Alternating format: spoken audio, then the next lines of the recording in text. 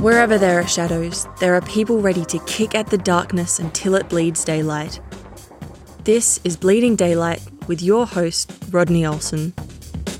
Welcome to today's episode. Let's keep the conversation going through social media. Connect with us on Facebook, Instagram and Twitter. What's the difference between little t and big T trauma? Do we minimise some kinds of trauma when we should really be seeking help and healing? My guest today will help us answer that question.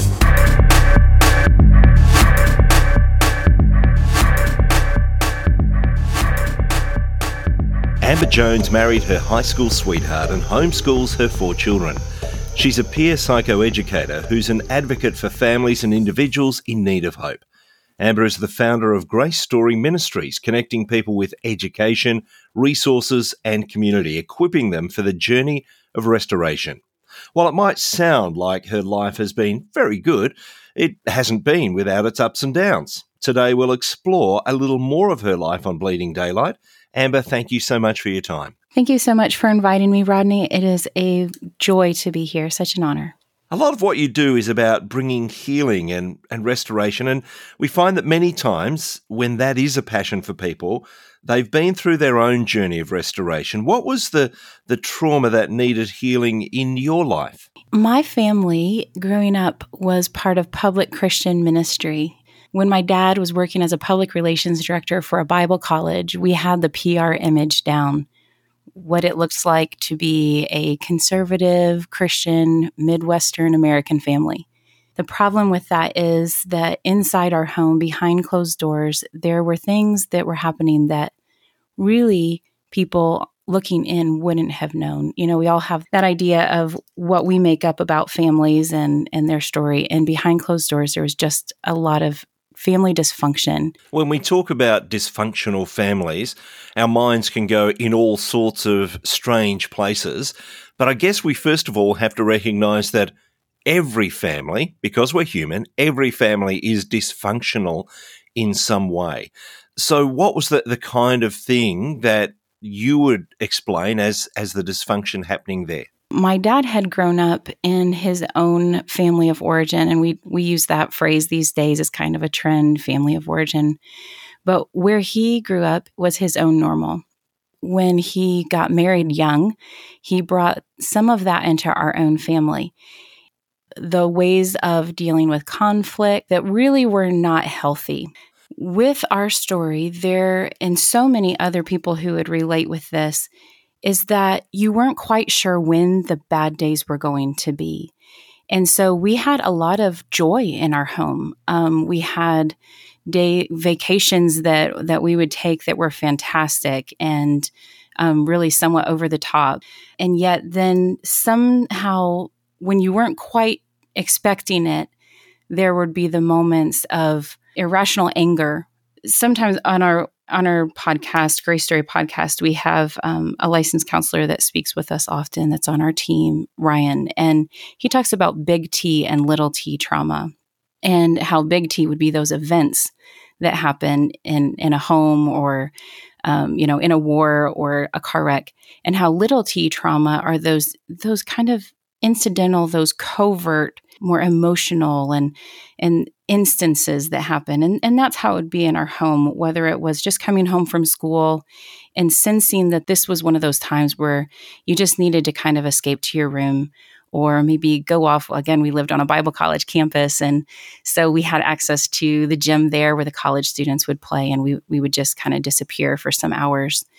As we would go through that kind of an environment where we were just kind of stayed on alert, because although we were having great conversations, we were having good experiences, unique experiences, people from all over the world coming to college there. So we got to interact with a lot of different people. And that created this opportunity then as I grew up to begin minimizing the things that had happened in our home. As I got married, I realized that I was bringing some of those same ways of dealing with conflict, those unhealthy approaches to an argument or kind of the selfish way I would deal with things because I was still working from this place of self-preservation. And I went back to get some help with that, with processing. And one of the stories that I recall from that time that maybe would put this into perspective is I was sitting in the counseling chair, and those who have done some work may identify or relate with this a little bit. But, as a group therapy session, there were 4 people there and 4 ladies. And as I shared my story of being a child and some of the spiritual trauma that had happened, I shared how I would go to bed at night. And as a 5-6-year-old little girl in a home like that, it was all about getting attention. And my dad says I lied for the fun of it just to see if anybody would believe me. And I remember sitting in the chair and thinking, wow, these ladies have already shared their story. I'm the last to go. And I'm so embarrassed to be here. I don't think that my story is worthy of sharing. I'd listened to one of the girls there sharing her story of incredible physical abuse and just some of those child protective services type details. And as I got up, I thought, I did have those good vacations. I did have those moments. And I sat there and I recounted how as a little girl, I would go to bed and well-meaning, but my dad would come in and he would try to, Amber, you were telling lies again. And I heard this from your teacher. And, liars go to a place of hell. And he would begin what I would call the hell talks. And sitting there in the dark, he would tell me about the horrors of hell and how real it was. And that's where people went and that, were bad and you'd be with all the bad people forever. And, I'd lay there and I'd be terrified. I didn't want to go there. I wanted to do good. The little girl part of my heart that really did want to please Jesus would really just be begging to be offered another chance. And after enough of those talks, I started to internalize the thought, I think even as much as I want to be good, I don't think that I'm redeemable. I don't think that Jesus could love me. And so as I sat there in that chair recounting that story and I got to the end and I didn't physically feel like I could lift my head. I just felt so ashamed to tell such, there wasn't much to my story and I was embarrassed. And the counselor who sat there and, the counselors who do these works are just such champions. And we're so grateful for the work they do. Asked me, when you're able, would you mind just looking around and I'd like to have you connect with us here in the room. I finally, after a few minutes, I looked up and I was surprised to see tears in the eyes of the other ladies sitting there. And the one that I had mentioned previously that had just such some of those big T trauma moments in her story said, I knew God was real because he kept me alive. And in your story, I pity you because your daddy took God away from you. And that's when I started to realize some of the spiritual trauma that had informed my story, that had become so normal in the fabric as it just kind of wove through the moments. And even though there were many, many good moments, there were those moments that just started feeding the narrative that you're unredeemable. I know that your father was doing the best that he could with the upbringing that he had, and he's trying to bring you an understanding of who God is, even though these hell talks, as you talk about them, are misguided in the way that he is portraying God to you. And again, this is your story. We want to delve into your story and the healing. But just for a moment, I'd like to ask, when your father has been confronted with, this is how it made me feel, what's his response been? Yeah. So as I started my counseling journey, I started this about 11 years ago because my second son, I was pregnant with him at the time. And one of the things my counselor asked me to do was to write a letter to my dad, kind of what you've asked, like just tell him the way these things had impacted you without the intention of giving it to him, just to get it out there. So I did that. I got to the end of the letter. My husband and I read through it, and my husband, Darren, said, I wonder if you shouldn't go ahead and give this to him. And so we prayed through that, and we sent that to him with the subject line, "Love you, Dad." And he still to this day chuckles a little bit like, that was an interesting way to start that. But 11 years ago, he was not at that place. And he opened the letter, and that started a process of actually what looked like disowning me, erasing our pictures from his laptop, and beginning to just disconnect from us, not answering phone calls anymore. And as he explains it, he said, I had never been confronted with that kind of truth and still been loved.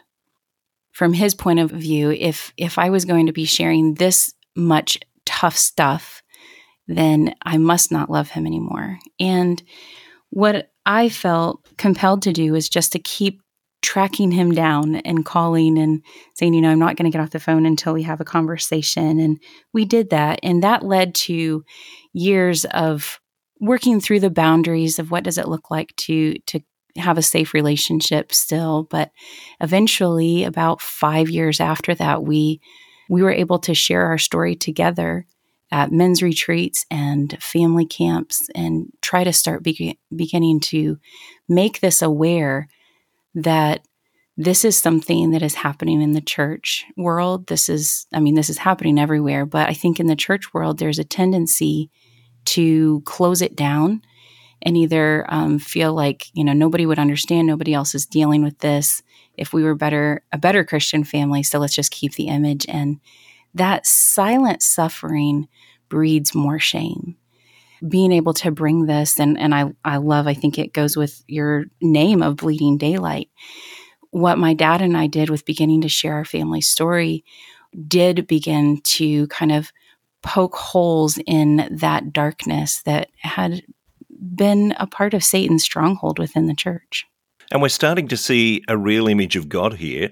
This God who will call us on things that we've done that are not what we should be doing, when we're not living as he's asked us to live. Yes. But there's that all-enveloping love that entire time. And sometimes we either go for one end or the other, where we go for he's all love and just excuses everything and it doesn't matter. Or, as you experienced growing up, this idea of God as just being someone who's looking out to tell you off when you've done a naughty thing. How difficult was it for you to come to that middle place of realizing there's a God who loves me no matter what, but I want to live right for him out of that sense of love? For me, there are different milestone moments that you look back and you say, okay, that was a new dawning for me. That was a moment of awareness where I learned something new about God or something new about myself. Just to give a little backstory to this moment, in fourth grade, living there at the Bible college, I had the hostess thing down. My dad's a PR guy, and we had hosted a missionary convention on the campus of the college. And there was a gentleman from Ukraine that had come over to share about his country. And in the dining hall, he turned around to my fourth grade self and said, "Hey, could you come here?" in his thick accent. And so I went over and he gave me this little wooden bowl. And he said, God told me that you will come and work with my people someday. And of course, for me as a little girl, I was like, oh, shoot, is this what it means to be called to a mission field? Maybe that's what this means.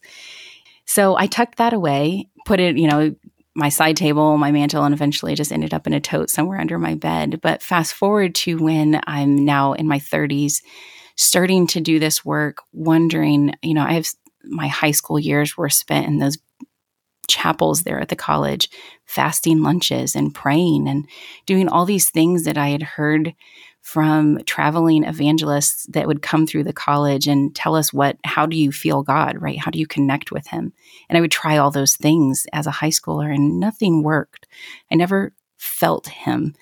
I could see him. I could see him at work. I didn't doubt that he was real, but for me, it wasn't personal. I really carried that with me, that he heard everyone else, but he didn't hear or see me. And so as I'm in my 30s and I'm beginning this journey of counseling and I'm asking him, it kind of started this question, like, who are you really? Seems to be, I can teach you to all these other women, but who are you for me? I was taking a nap one day and I sat up with a start and realized, okay, we were ready to go to Europe. My husband is a large animal veterinarian. We live on a 40-acre grass-fed beef farm here that we run. And over in Slovakia in Europe, there is a girls' transition home for orphans. And so they own cattle here on our farm and we support them. So a world away, but being able to do mission work in that way. And we were going to go see the home. And as I started thinking through, oh my goodness, I remember that little wooden bowl, that gentleman from Ukraine, and started wondering and putting some things together. I messaged the missionary that we were going to connect with, and they said, yeah, sure enough, that gentleman would have been the professor at the college where this home mother of the orphanage transition home would have been. And so just some of those people and those events, they would have come together at that point. And it was like in that moment, God brought everything together and said, Amber, way back then, there was a lot of rubble that was keeping you from seeing and feeling me. But I planted that little wooden bowl so long ago so that now when you're in a place where you're working through and you're safe and your eyes can be open to this, that you would know I have been with you all along. And I like to share that story not so much about the sensationalism or to be dramatic, but just to remind people that there are times when God's grace is showing up in our stories and we don't realize it because there's so much baggage and rubble that gets packed around us as we take on these kind of lies about who we are and this rock that's being put on. And pretty soon we're just kind of covered up, like my 6-year-old Vivian, who goes to bed with so many stuffies piled around, you can almost not find her, except for these things aren't so cuddly and nice.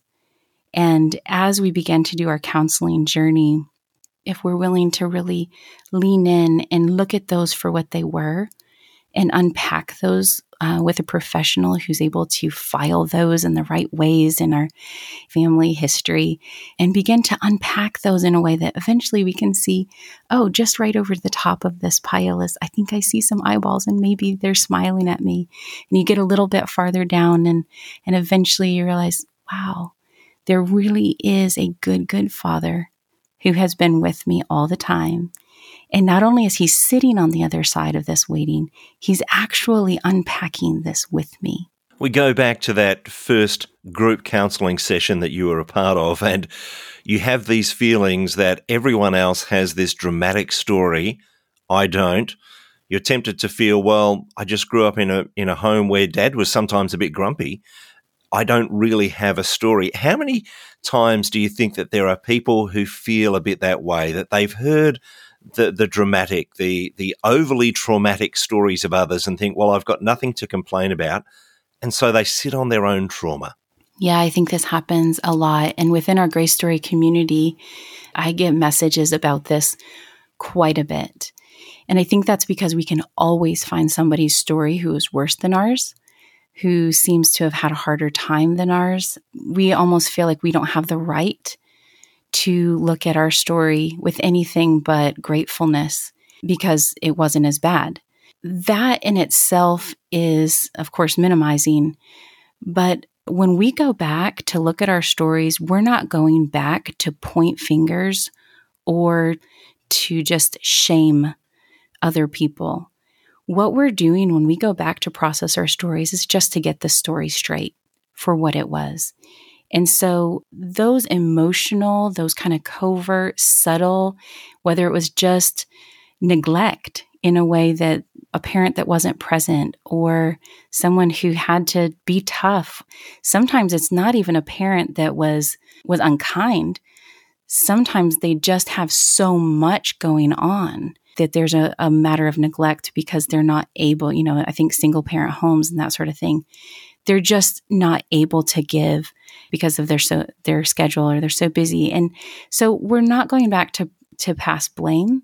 We're just going back to set the story straight. It must be incredibly satisfying for you to now begin to really enjoy God more and more for who he is, but even more satisfying, as difficult as it was at the time, to help your dad come to that view of this is who God is. This is the loving God who calls to me? Yeah, my father and I have a very good relationship now. And I think that is one of the things that I share with our Grace Story community about why is it worth it? Because it's so hard to go process those stories. And, some people might say, you know what, it's working. It's not perfect, but it's working. Our family at least still gets together at Christmas. And why would I mess all that up? And we had a tough road of family healing, but it is worth it in that when we get back together, it is from a place of authenticity. It's just this respect for one another because we understand where each other comes from. I understand what his family was like and why he brought into our family what he did. But I also understand the courage it has taken for him to do the work he has done.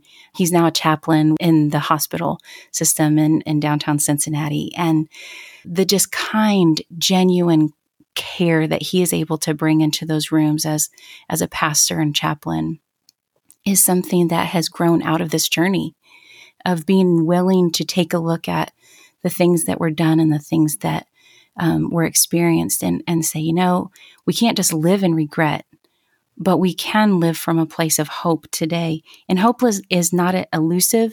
It's not exclusive to a family like ours.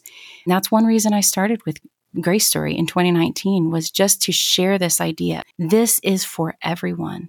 You don't have to settle for this is good enough and at least it's working.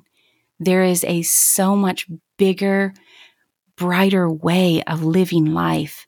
I would go to funerals and just be like, wow, they're done. They're just done. And I'm going to be faithful and I'm going to keep serving and I'm going to live and I'm going to keep telling people about Jesus. But it would just be so nice to be done. And to go from that place to a place where now you think, wow, there's so much to live for. And when you can really be in a relationship with God where you understand that he is a father that is personal and he sees you and he calls you by name, that's a totally different place to live life. And that's an amazing turnaround, going from being at a funeral and almost envying the person in the box to saying, now I want to live my life to its full. I guess it must amaze you as you look back sometimes and see how far you've come. And my husband, Darren, when I would come home from those funerals and say that, he'd be like, I'm not sure that's quite normal. And I say, you don't feel that way? And he said, no, I don't. And so to realize that, if you're in that place where you just think, wow, it is so hopeless, it's so dark, man, it seems like everybody else has a handle on this hope thing, to just speak to that person for a moment and say, I was there. I just kept living, but wasn't really living to the fullest. I would remind myself to laugh with my children and we had good times. And that's the thing that I would stress is this is one of those things where it can just be that thread that just weaves its way through this discontentment, this wondering of, man, there's gotta be more than this. And there is more. And how do you find that? I think that is where the questioner was like, well, I want to know, how do I find it? And with my journey, I had someone who was what I call a friend in the waiting. And she was a licensed counselor, but she just came alongside and said, Amber, I see something in you, and really walked that road of mentorship with me and began to say, here is the therapist I think might help. Here's a book that might speak to what you're struggling with right now. And so when it came time to, wow, I think I have something to offer the world here, I wondered, do I write a book? How does this look? And I really felt like God gave me this vision for Grace Story where we could do the same thing and walk alongside people no matter where you are, because we're right there online to be able to walk alongside you and connect you with the resources that you need. I was going to say, at what point of your own healing journey, of your journey toward restoration, did you think, I need to be walking alongside others on their own journey? There's a place for taking a season of retrospection and doing the work and leaning in. But if we wait until we feel fully healed, fully qualified, till we feel like we have arrived to serve out of our points of wounding, we'll wait a really long time because this is a journey and there's always a little more progress to be made. And so for me, it was just when I finally felt like I had my head above water and I wasn't in those drowning stages. And I thought, wow, there is a shore. I think that there is something I'm swimming towards here. And then to kind of get to that point where there's more people in this with me. And I think that I could be an encouragement to them if they knew they weren't alone. And so often it's a case of, I'm a few steps ahead of you. I'm not all the way there, but I'm a few steps ahead. Let me invite you in on this journey. You're not saying, hey, I've got this whole thing figured out. You're saying, come along on the journey with me, aren't you? Yes, and that's the way it is. Even in the business world, they say the best teachers are the ones that are just a few steps ahead, who just kind of came through what you're working through. We're not looking for the arrived mentors. We're looking at those who have said, I was just there and man, you're going to make it. But also that there's something that they can learn as well. And so you're learning together, because there's some places that I have people who are my senior in age who are learning from me and the things that I've done in my process. And yet at the very same time, I'm learning from their lived wisdom and what they have to offer. And so we're giving to each other. Tell me about the dynamic within your own family, because I guess when there has been something happen in your family of origin, you can be just so on guard that can cause issues itself. How have you learned to walk that balance of saying, I need to be aware of these things, but not let them overcloud what's happening in my own family? Yeah, I think that is a very good question, and one that can be messy at first. I think when we're learning boundaries, we have to give ourselves grace to do it messy a little bit, because anytime we're learning a new skill that we've never practiced before, it's going to take you a little while to master it, right? So with our family, as I did my processing, there was actually 1.5 years that I did not go home because I was a little too raw from the things I was going through. But then as I started stepping back into that, and what does that look like? Being able to honor the fact that my siblings had a different experience than I did. And so my story, while we all were in the same environment, they're at a different point in their journey. They experience things differently because we all have a different role in our family. And so being able to not hold so tightly to my own reality that I did not give grace for them to experience it differently. Then if you take another step closer to more my husband, mine, and my children, I have 4 children, being able to say, okay, how does that look when I am doing deep counseling work and I'm still homeschooling and I'm still being the wife and the mom, and what does that look like? And so again, giving myself grace to do it messy and to understand there may be some times along that journey where they get extra screen time than I would normally kind of ration out. We might get behind in schoolwork as I make trips to get my counseling done. And I would drive down the 5 hours to Cincinnati and come back to Central Michigan. And so being able to understand that there's a lot of grace that you have to give yourself and that you have to give others to be where they need to be in this. But also, yes, there are still responsibilities. You still have to, at some point, clean your house. You still have to make some dinner or order it in, but being able to kind of walk that with grace. Tell me more about Grace Story Ministries. You mentioned that it started in 2019. What does it look like today? What does it offer people who are going through their own journey? Thank you for asking. Yes, Grace Story. We actually just came through our annual women's conference. We have a yearly conference in Cincinnati, Ohio. What we do with the conference is kind of pair storytellers. We are all familiar with the format where someone shares their story and it's so relatable. And we kind of feel like, wow, that's me too. But usually at the end of those sessions, there's this kind of go get it, help is out there. And so what we have done is paired that with master's level instructors. So either in-field experts like counselors or spiritual leaders that come in and give very practical tools as that follow-up session happens on, this is what spouse betrayal looks like. And this is what you can do about it right now. These are some tools you can take home with you if you're in a situation that trust has been betrayed. And we talk about the hard things because we believe that that's how we do shine light into the darkness that has been just hidden for so long, is by beginning to uncover these things and talk about them openly, honestly, without judgment. We're as much here for the perpetrator as the victim, because if we're honest, we've all been a perpetrator at some point on some varying level. That's just the way fallen humanity works.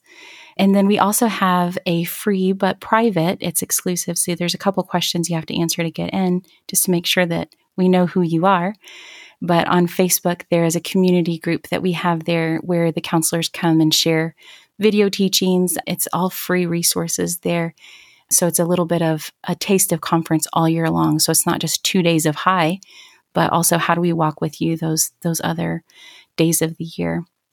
And then, of course, we've got our Grace Story podcast, which again brings those same conversations to the podcast format, where our community director, Nate, does a fantastic job just weaving through what does it look like for those grace moments to come up, and tackling what are some of this, CBT, what does that mean? And how does that look when you're in a therapy room?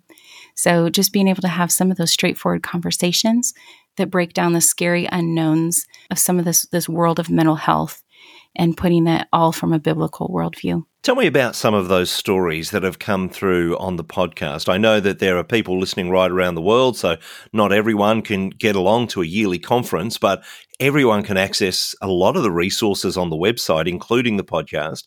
Tell me about some of those stories. Yeah. And actually, we do have different times where we open the digital archives for those who are following along. So that's always something to stay tuned for. We do have people all over the world that listen in.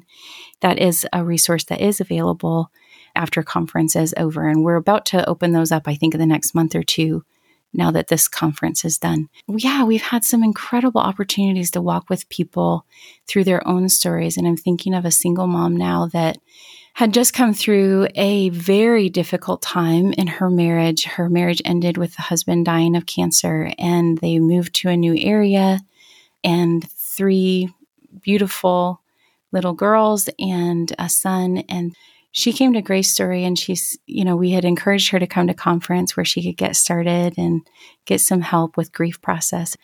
And I had said, maybe that would be a fun girls' weekend for you and your teen girls. And she said, this isn't about just a fun girls' weekend. This is about survival for my family. As her story began to unfold, we started realizing that before the husband had passed away, there was a lot of, again, hidden abuse in the home. The one daughter had experienced sexual trauma at the hands of the father, and that had been covered for a long time, and different things that had popped up. And we started walking with this family and being able to connect them with a counselor who they work with, and being able to offer just the support for a mom who felt alone and wasn't really sure where to turn. And that is someone who has come to the different conferences, and she's involved in our community, and she's just such a light to other people now as she begins to give back and minister from that, the people in her own community. Being able to see those stories of those who were where I was, and that is what has been, I think, the most encouraging to me, is to realize that God does bring beauty from ashes. And what had seemed like maybe his silence was him shaping my story and never allowing anything more than what he could use for his glory to be brought about. And here it is being shown over and over and over. Another girl that came to us, and she had messaged me privately, and she said, I have brought so many questions to my church, and I'm being labeled a hypocrite because I don't know all of the right answers, and I don't necessarily just take things hook, line, and sinker. And I do ask the questions, and I'm being ostracized by my church. And I just have been watching on your page that maybe this would be a safe place to ask questions, and to be able to walk with someone like her who is rebuilding her faith. And instead of just running from God, who seems so scary and vindictive and angry at her, to be able to start walking with her and teach about a God who does hold us, who does sit and weep with us. And what does that practically look like? One of the things that I've noticed through your story, and also the lady that you mentioned there with the young daughters and the trauma that they had experienced and is now helping others, is that it's not just that we get to a place where we think we'll help others, but that actually helping others seems to be part of the healing journey as well. Yes, indeed. And when I was in my counseling journey, I remember, because I do love public speaking, and I had taught different women's ministries before going into Grace Story, but I remember having a conversation with God, and I'm kind of a strong-willed child, so sometimes our conversations are not necessarily as holy as some might think. I had remember talking to him, and it felt like he just asked, just here's a pause, just a minute. We're going to get to the cool stuff, Amber. There's things that I have for you. But this journey of restoration is to restore the relationship between me and you, God and Amber. And so the cool stuff will come out of that. The ministry opportunities will come out of that.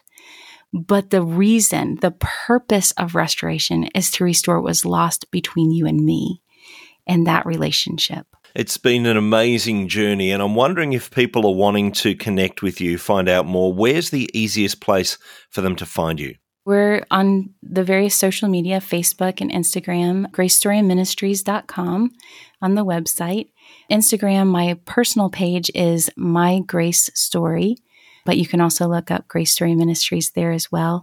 You can find us on just about any place that you listen to podcasts, including the one you're listening to right now, by searching Grace Story, all one word, Grace Story Podcast. There's plenty of great material there, resources for people. No matter what the journey has been, there's a move toward healing in what you'll find at Grace Story Ministries.